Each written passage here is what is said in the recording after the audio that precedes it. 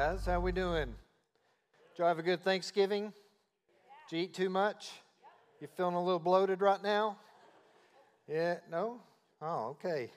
Well, I might be the only one. I was like, man, I hope my shirt's not too tight tonight. So, guys, it's good to see you. We've been in this series called Family Portraits over the last several weeks, and we're going to continue this evening. A couple of weeks ago, actually 3 weeks ago, you heard Alec talk about family legacies, leaving a legacy. And then last couple of weeks, Matt's preached. He preached on family priorities, and then he talked about reconciliation last week. And so we're going to continue in this series, and I hope you have found, first of all, there's a lot of comparisons when we start thinking about our families, right? We look out and we look at these other families and we go, man, there's nobody family like mine out there. Mine's unique. Mine might be a little bit different. Mine might be messed up. And the reality is, man, all of us are messed up. All of us have messed up families. And so what we talk about is really pertaining to all of us. And so my prayer is that you would just receive from the Holy Spirit what He has for you regarding your family and what it looks like as we dive in. You know, families really are the building block of society. Man, they are so vital to us. There's several things that they're vital about. One is families help us get through the most disastrous seasons of life and the best times of life, right? They're there in thick and thin. Families are important because they offer us support and stability. Families are there because they always look to bring out the best even in us, even when we can't see that for ourselves. And when I say this, you know, often we think about these things and go, well, man, I don't know that that's my family. And so here I have some words of encouragement to you. Whether that's your family, your biological family or not, man, that's God's family. And so we have other family besides our biological families. And so we're going to talk about that a little bit. But before we get going, I researched family a little bit, and I came up with 8 things that make up a family. And so listen to these things that came up. One was grace. Grace is giving someone something they may not deserve, right? They talked about forgiveness. Forgiveness is vital. Allowing someone basically to be forgiven of a wrongdoing, even if they don't say I'm sorry and actually want forgiveness. The other is loyalty, unswerving allegiance to one another. Respect, not just tolerating each other's differences, but almost finding the value in each other's differences so that we can grow and become sharper together. So having respect for one another. Supporting each other's choices, life paths, decisions, just those different things of support. Trust is what allows us to take those risks and try things and grow because we know there's this safety net of family that's going to be there for us. Vulnerability, right? Having intimacy. Sometimes family's the only place that we can really have intimacy with.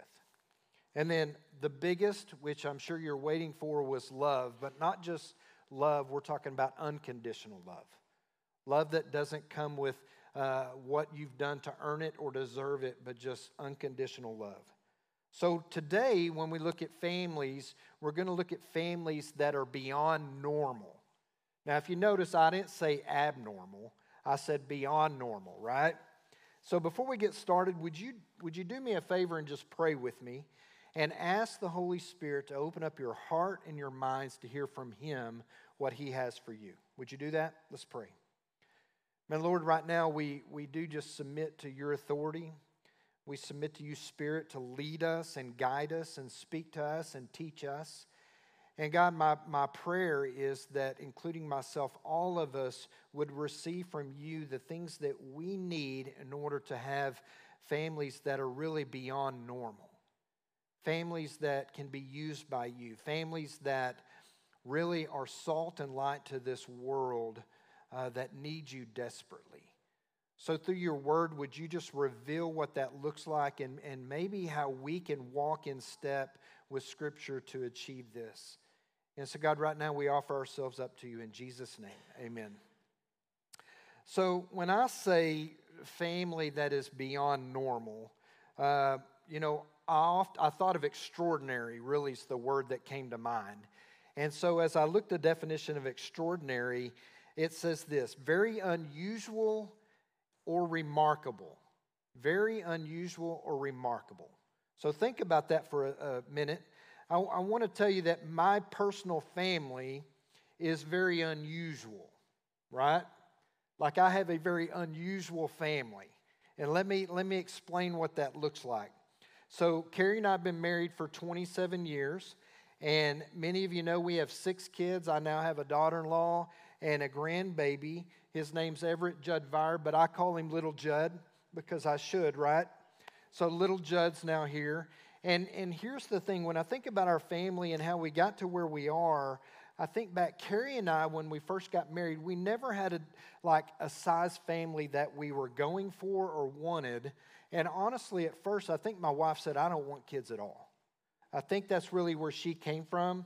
And so we start this family. We had our first kid, then our second, then our third, and then our fourth. And when our fourth was on its way, when she was on her way, man, we both were like, okay, we're done. We're done having kids. 4's enough. That's it. We're cutting this off. And I actually went and joined this special club for men that takes care of that.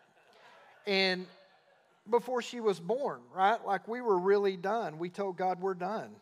And so let me just tell you, fast forward 7 years from that point forward, right?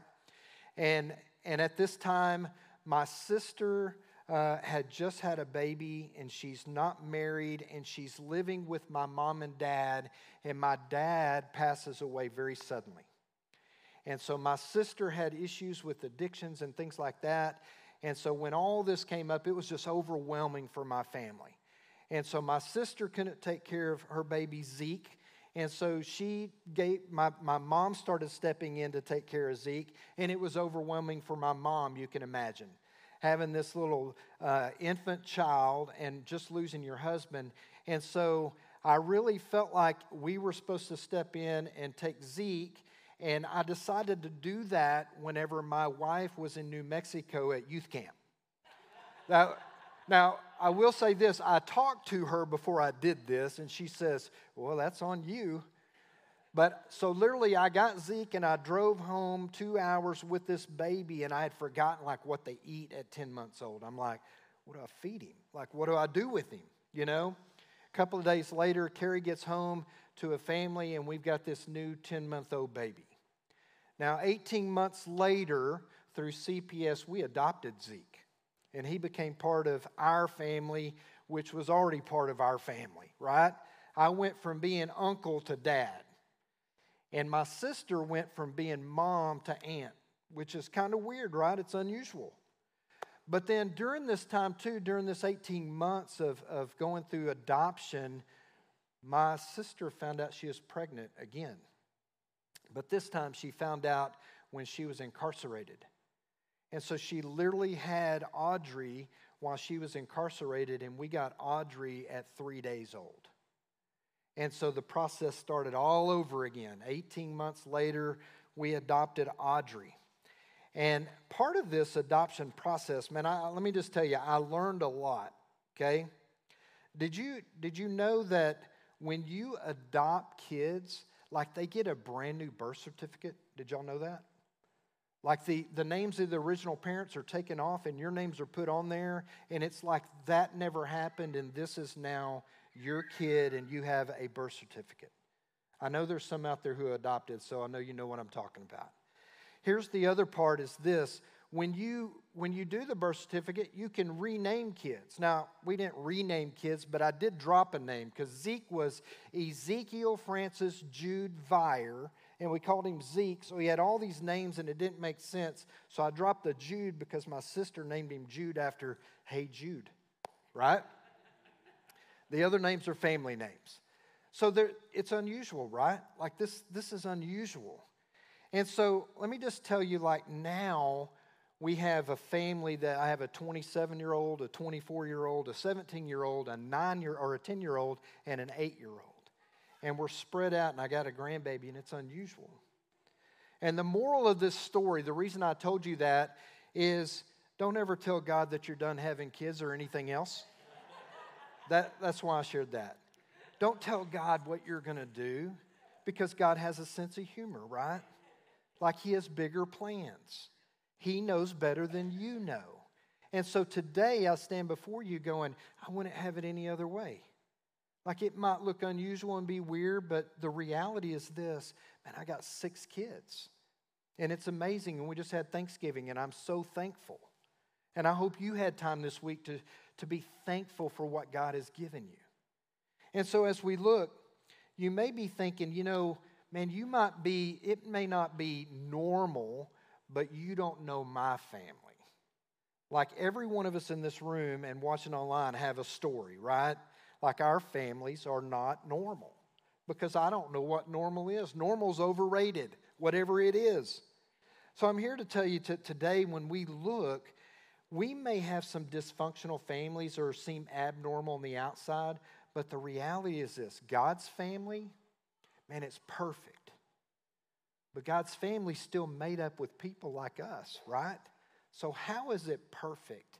And I'm going to give you a few things that make a family beyond normal, make them way beyond normal.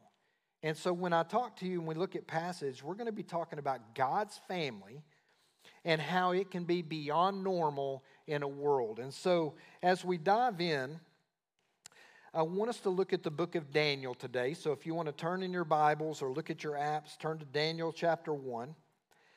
And what we're going to do, I'm going to set the stage for you in Daniel, because here's what it looks like.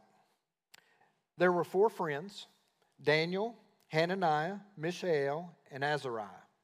Okay? These 4 friends, they were young Hebrew guys, Jewish guys, who were taken captive in one of the Babylonian raids against Judah. Okay?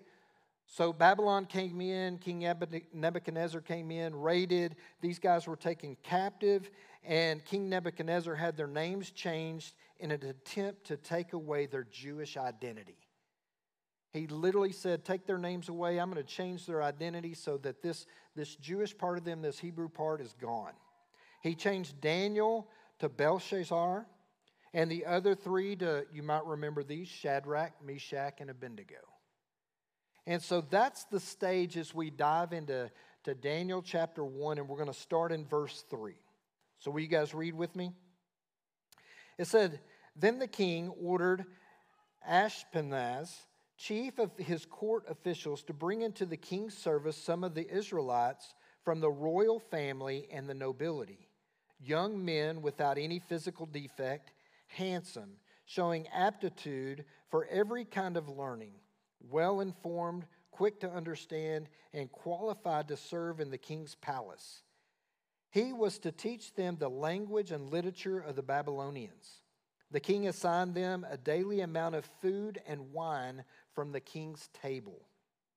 They were to be trained for 3 years, and after that, they were to enter the king's service. For these guys to have been captives, they really weren't in a bad place if you think about it. Man, they were going to get the king's food and his wine, and they were going to be educated and taught. And not only that, their job was going to be to get to serve within the palace. They were to eat and drink the same food that the king did.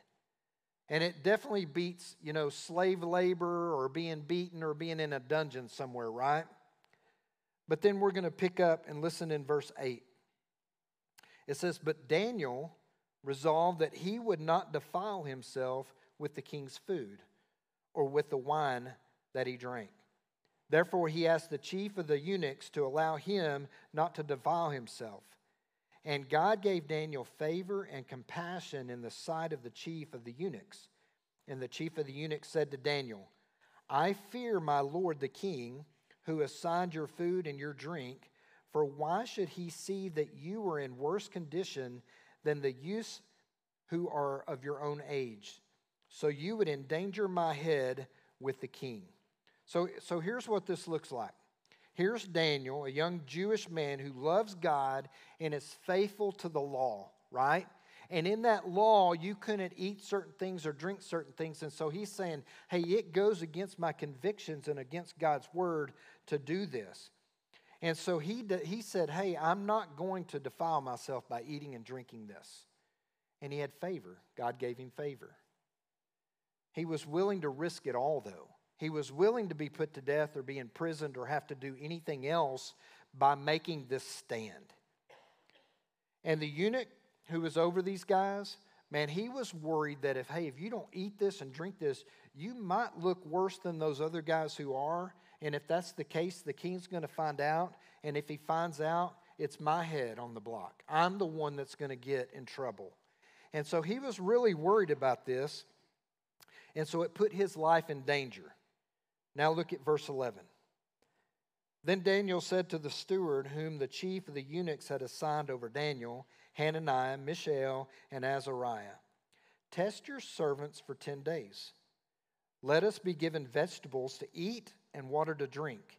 Then let our appearance and the appearance of the youths who eat the king's food be observed by you, and deal with your servants according to what you see. So he listened to them in this matter and tested them for 10 days. At the end of the 10 days, it seemed that they were better in appearance and fatter in flesh. Coming out of Thanksgiving, man, I feel that, fatter in flesh. And then all the youths who ate the king's food. So the steward took away their food and wine, and they were to drink, and gave them vegetables. So check this out. Because these young men were obedient to God and said, hey, we're taking a stand, they said, hey, test us for 10 days. See how we compare with those other guys. And at the end of it, they compared really well. They looked better than the other guys. And so then the eunuch said, hey, since you look better, I'm going to let you keep doing it. I mean, this can't hurt me anymore, so keep on. Then we pick up in verse 17. As for these 4 youths, God gave them learning and skill in all literature and wisdom. And Daniel had an understanding in all visions and dreams. At the end of the time, when the king had commanded that they should be brought in, the chief of the eunuchs brought them in before Nebuchadnezzar. And the king spoke with them. And among all of them, none was found like Daniel, Hananiah, Mishael, and Azariah. Therefore they stood before the king. And in every matter of wisdom and understanding about which the king inquired of them, he found them 10 times better than all the magicians and the enchanters that were in all of his kingdom. And Daniel was there until the first year of King Cyrus. Man, so these guys were beyond normal. And yet they were really just normal. They were normal guys who were devoted to God, who basically said, hey, we're going to stand up for what God says.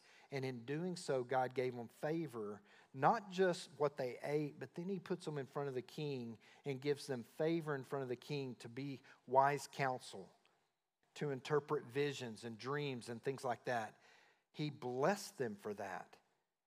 And so as they faced persecution and even death, they ended up turning around and getting favor by the one who actually said, this is my orders.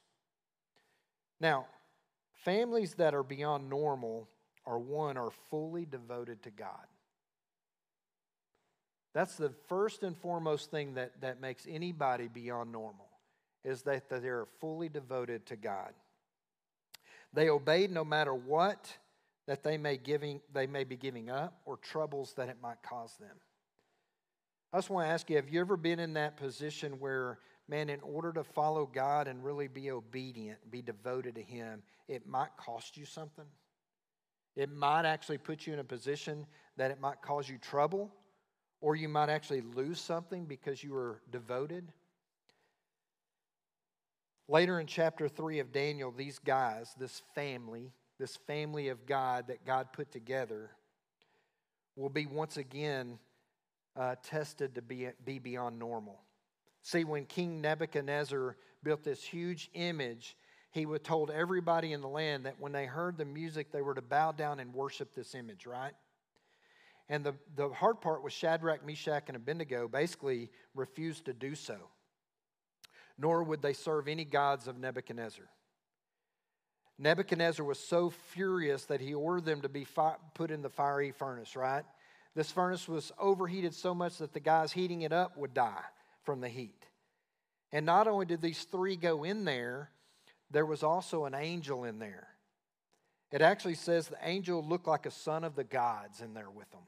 But none of them were burned up, and they came out. And my question for this is, that's beyond normal, right? Like, that's really beyond normal. There's a miracle here.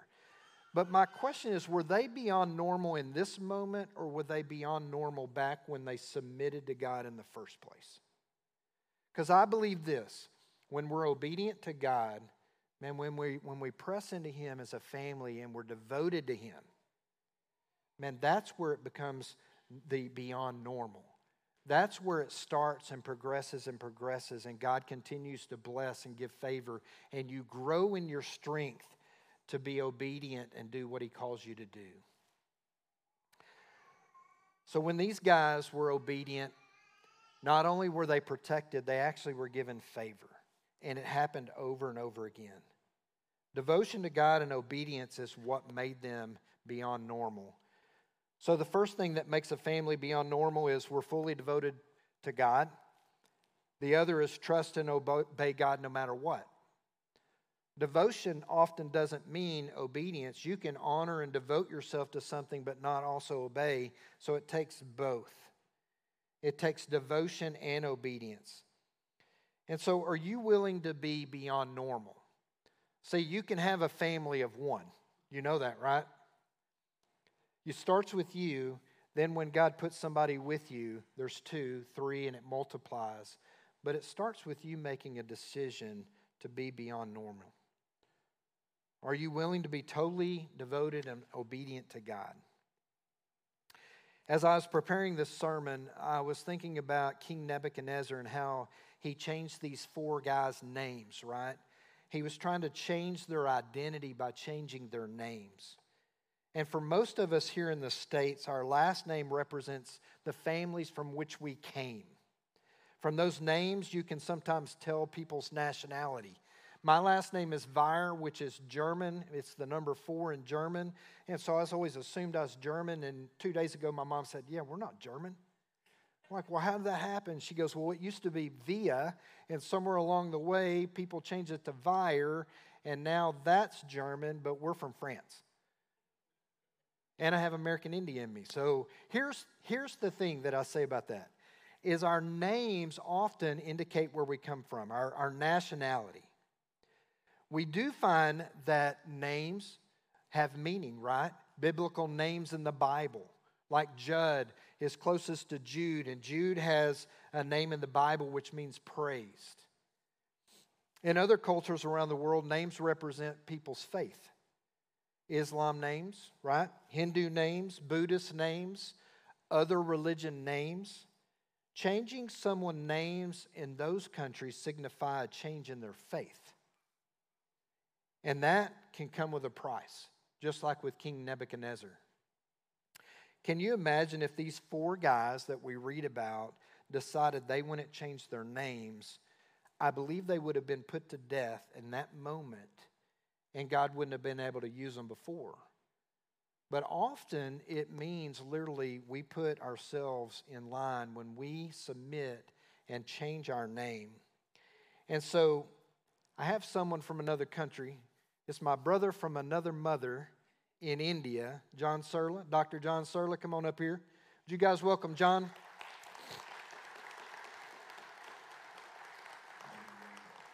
Because what I'm talking about still exists right now.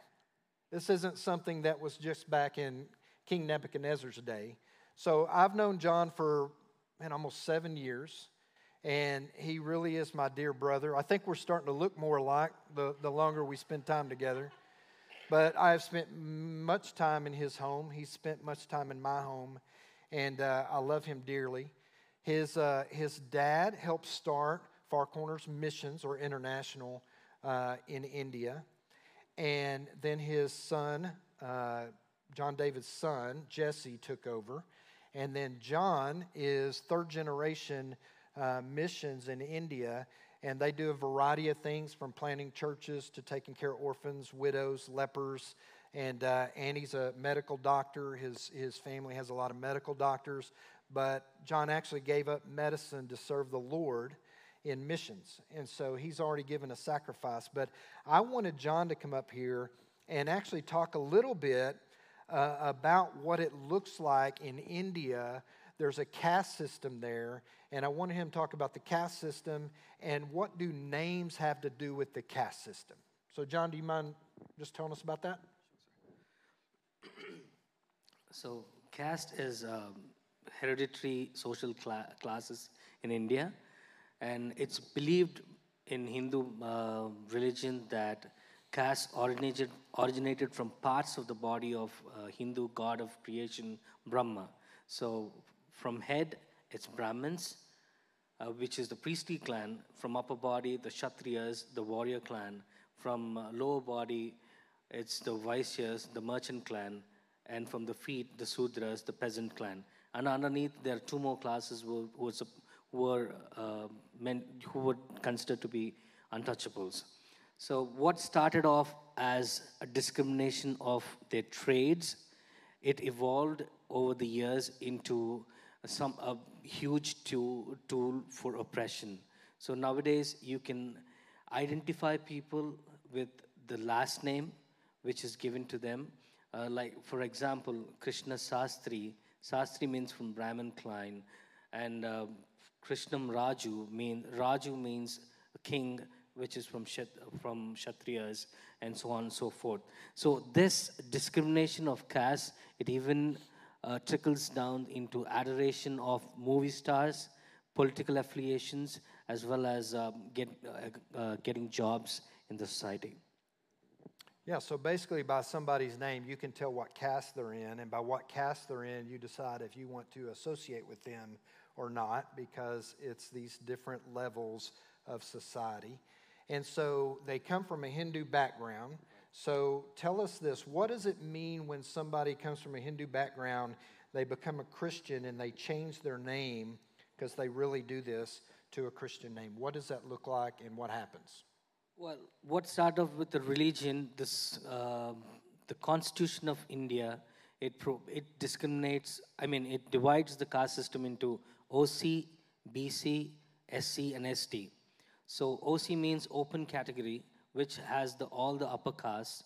BC means backward classes, which from Shudras and below. And scheduled castes and scheduled tribes are predominantly the untouchables of the society.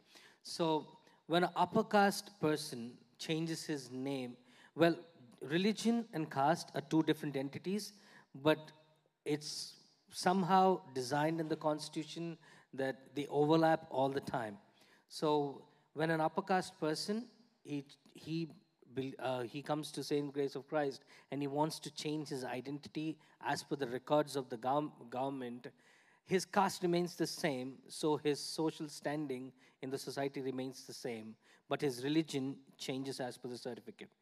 But on the other side, the lower caste person, if he believes Christ and he wants to change it on records with the government, his caste automatically gets bumped from scheduled caste to backward Christian classes. But if he wants to change it to Christian, his religion to Christian, so what it does is the reservations what he has, a 25% reservation what he used to enjoy being a Hindu, he has to forego, which falls down to 13% or below, just because he wants to identify with Christ. Yeah, so a lot of people in India, when they become a Christian, when they convert, they'll keep their same name or they'll change their name to a Christian name. And that's okay. It's people around them are going to know, but the government has no idea they've done it. But there's this one element where we called it a bona fide Christian. That's the term that you guys have used. That's where someone, once they convert, they become a Christian, they actually register with the government as a Christian instead of a Hindu. And in India, their motto is they want to return to their roots where everybody is Hindu and it be a Hindu nation in India. So when you register with the government and say, hey, I'm changing from Hindu to Christianity, what does that look like? Well, most of the times the government officials, they make it really difficult for them to change the religion in the certificate.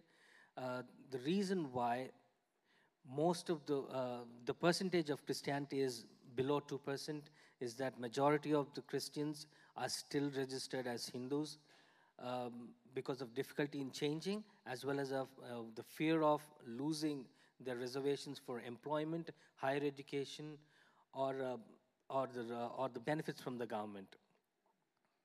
So if you heard what he said, is you can actually lose your opportunities for education, for employment, and benefits by changing and being a bona fide Christian and registering with the government as such. And I think there's this element for us in the U.S. where our religion or our faith is convenient, right? We can, here in America, we have freedom of religion, and the government has no oversight of that. And in reality, there's not really a price to pay by being a Christian here. So I think there's an element for us when we talk about really beyond normal. In other countries, for somebody to say I'm a Christian and step out there and change their name to a Christian name, register with the government, there's a price to pay. And there's something for us to look and go, man, what here in America does it mean for us to be Christians, and what does it mean for us to live beyond normal here in the U.S.? And so I'm going to point out one thing here. Families that are beyond normal are fully devoted to God. They trust and obey God no matter what. And here's the other.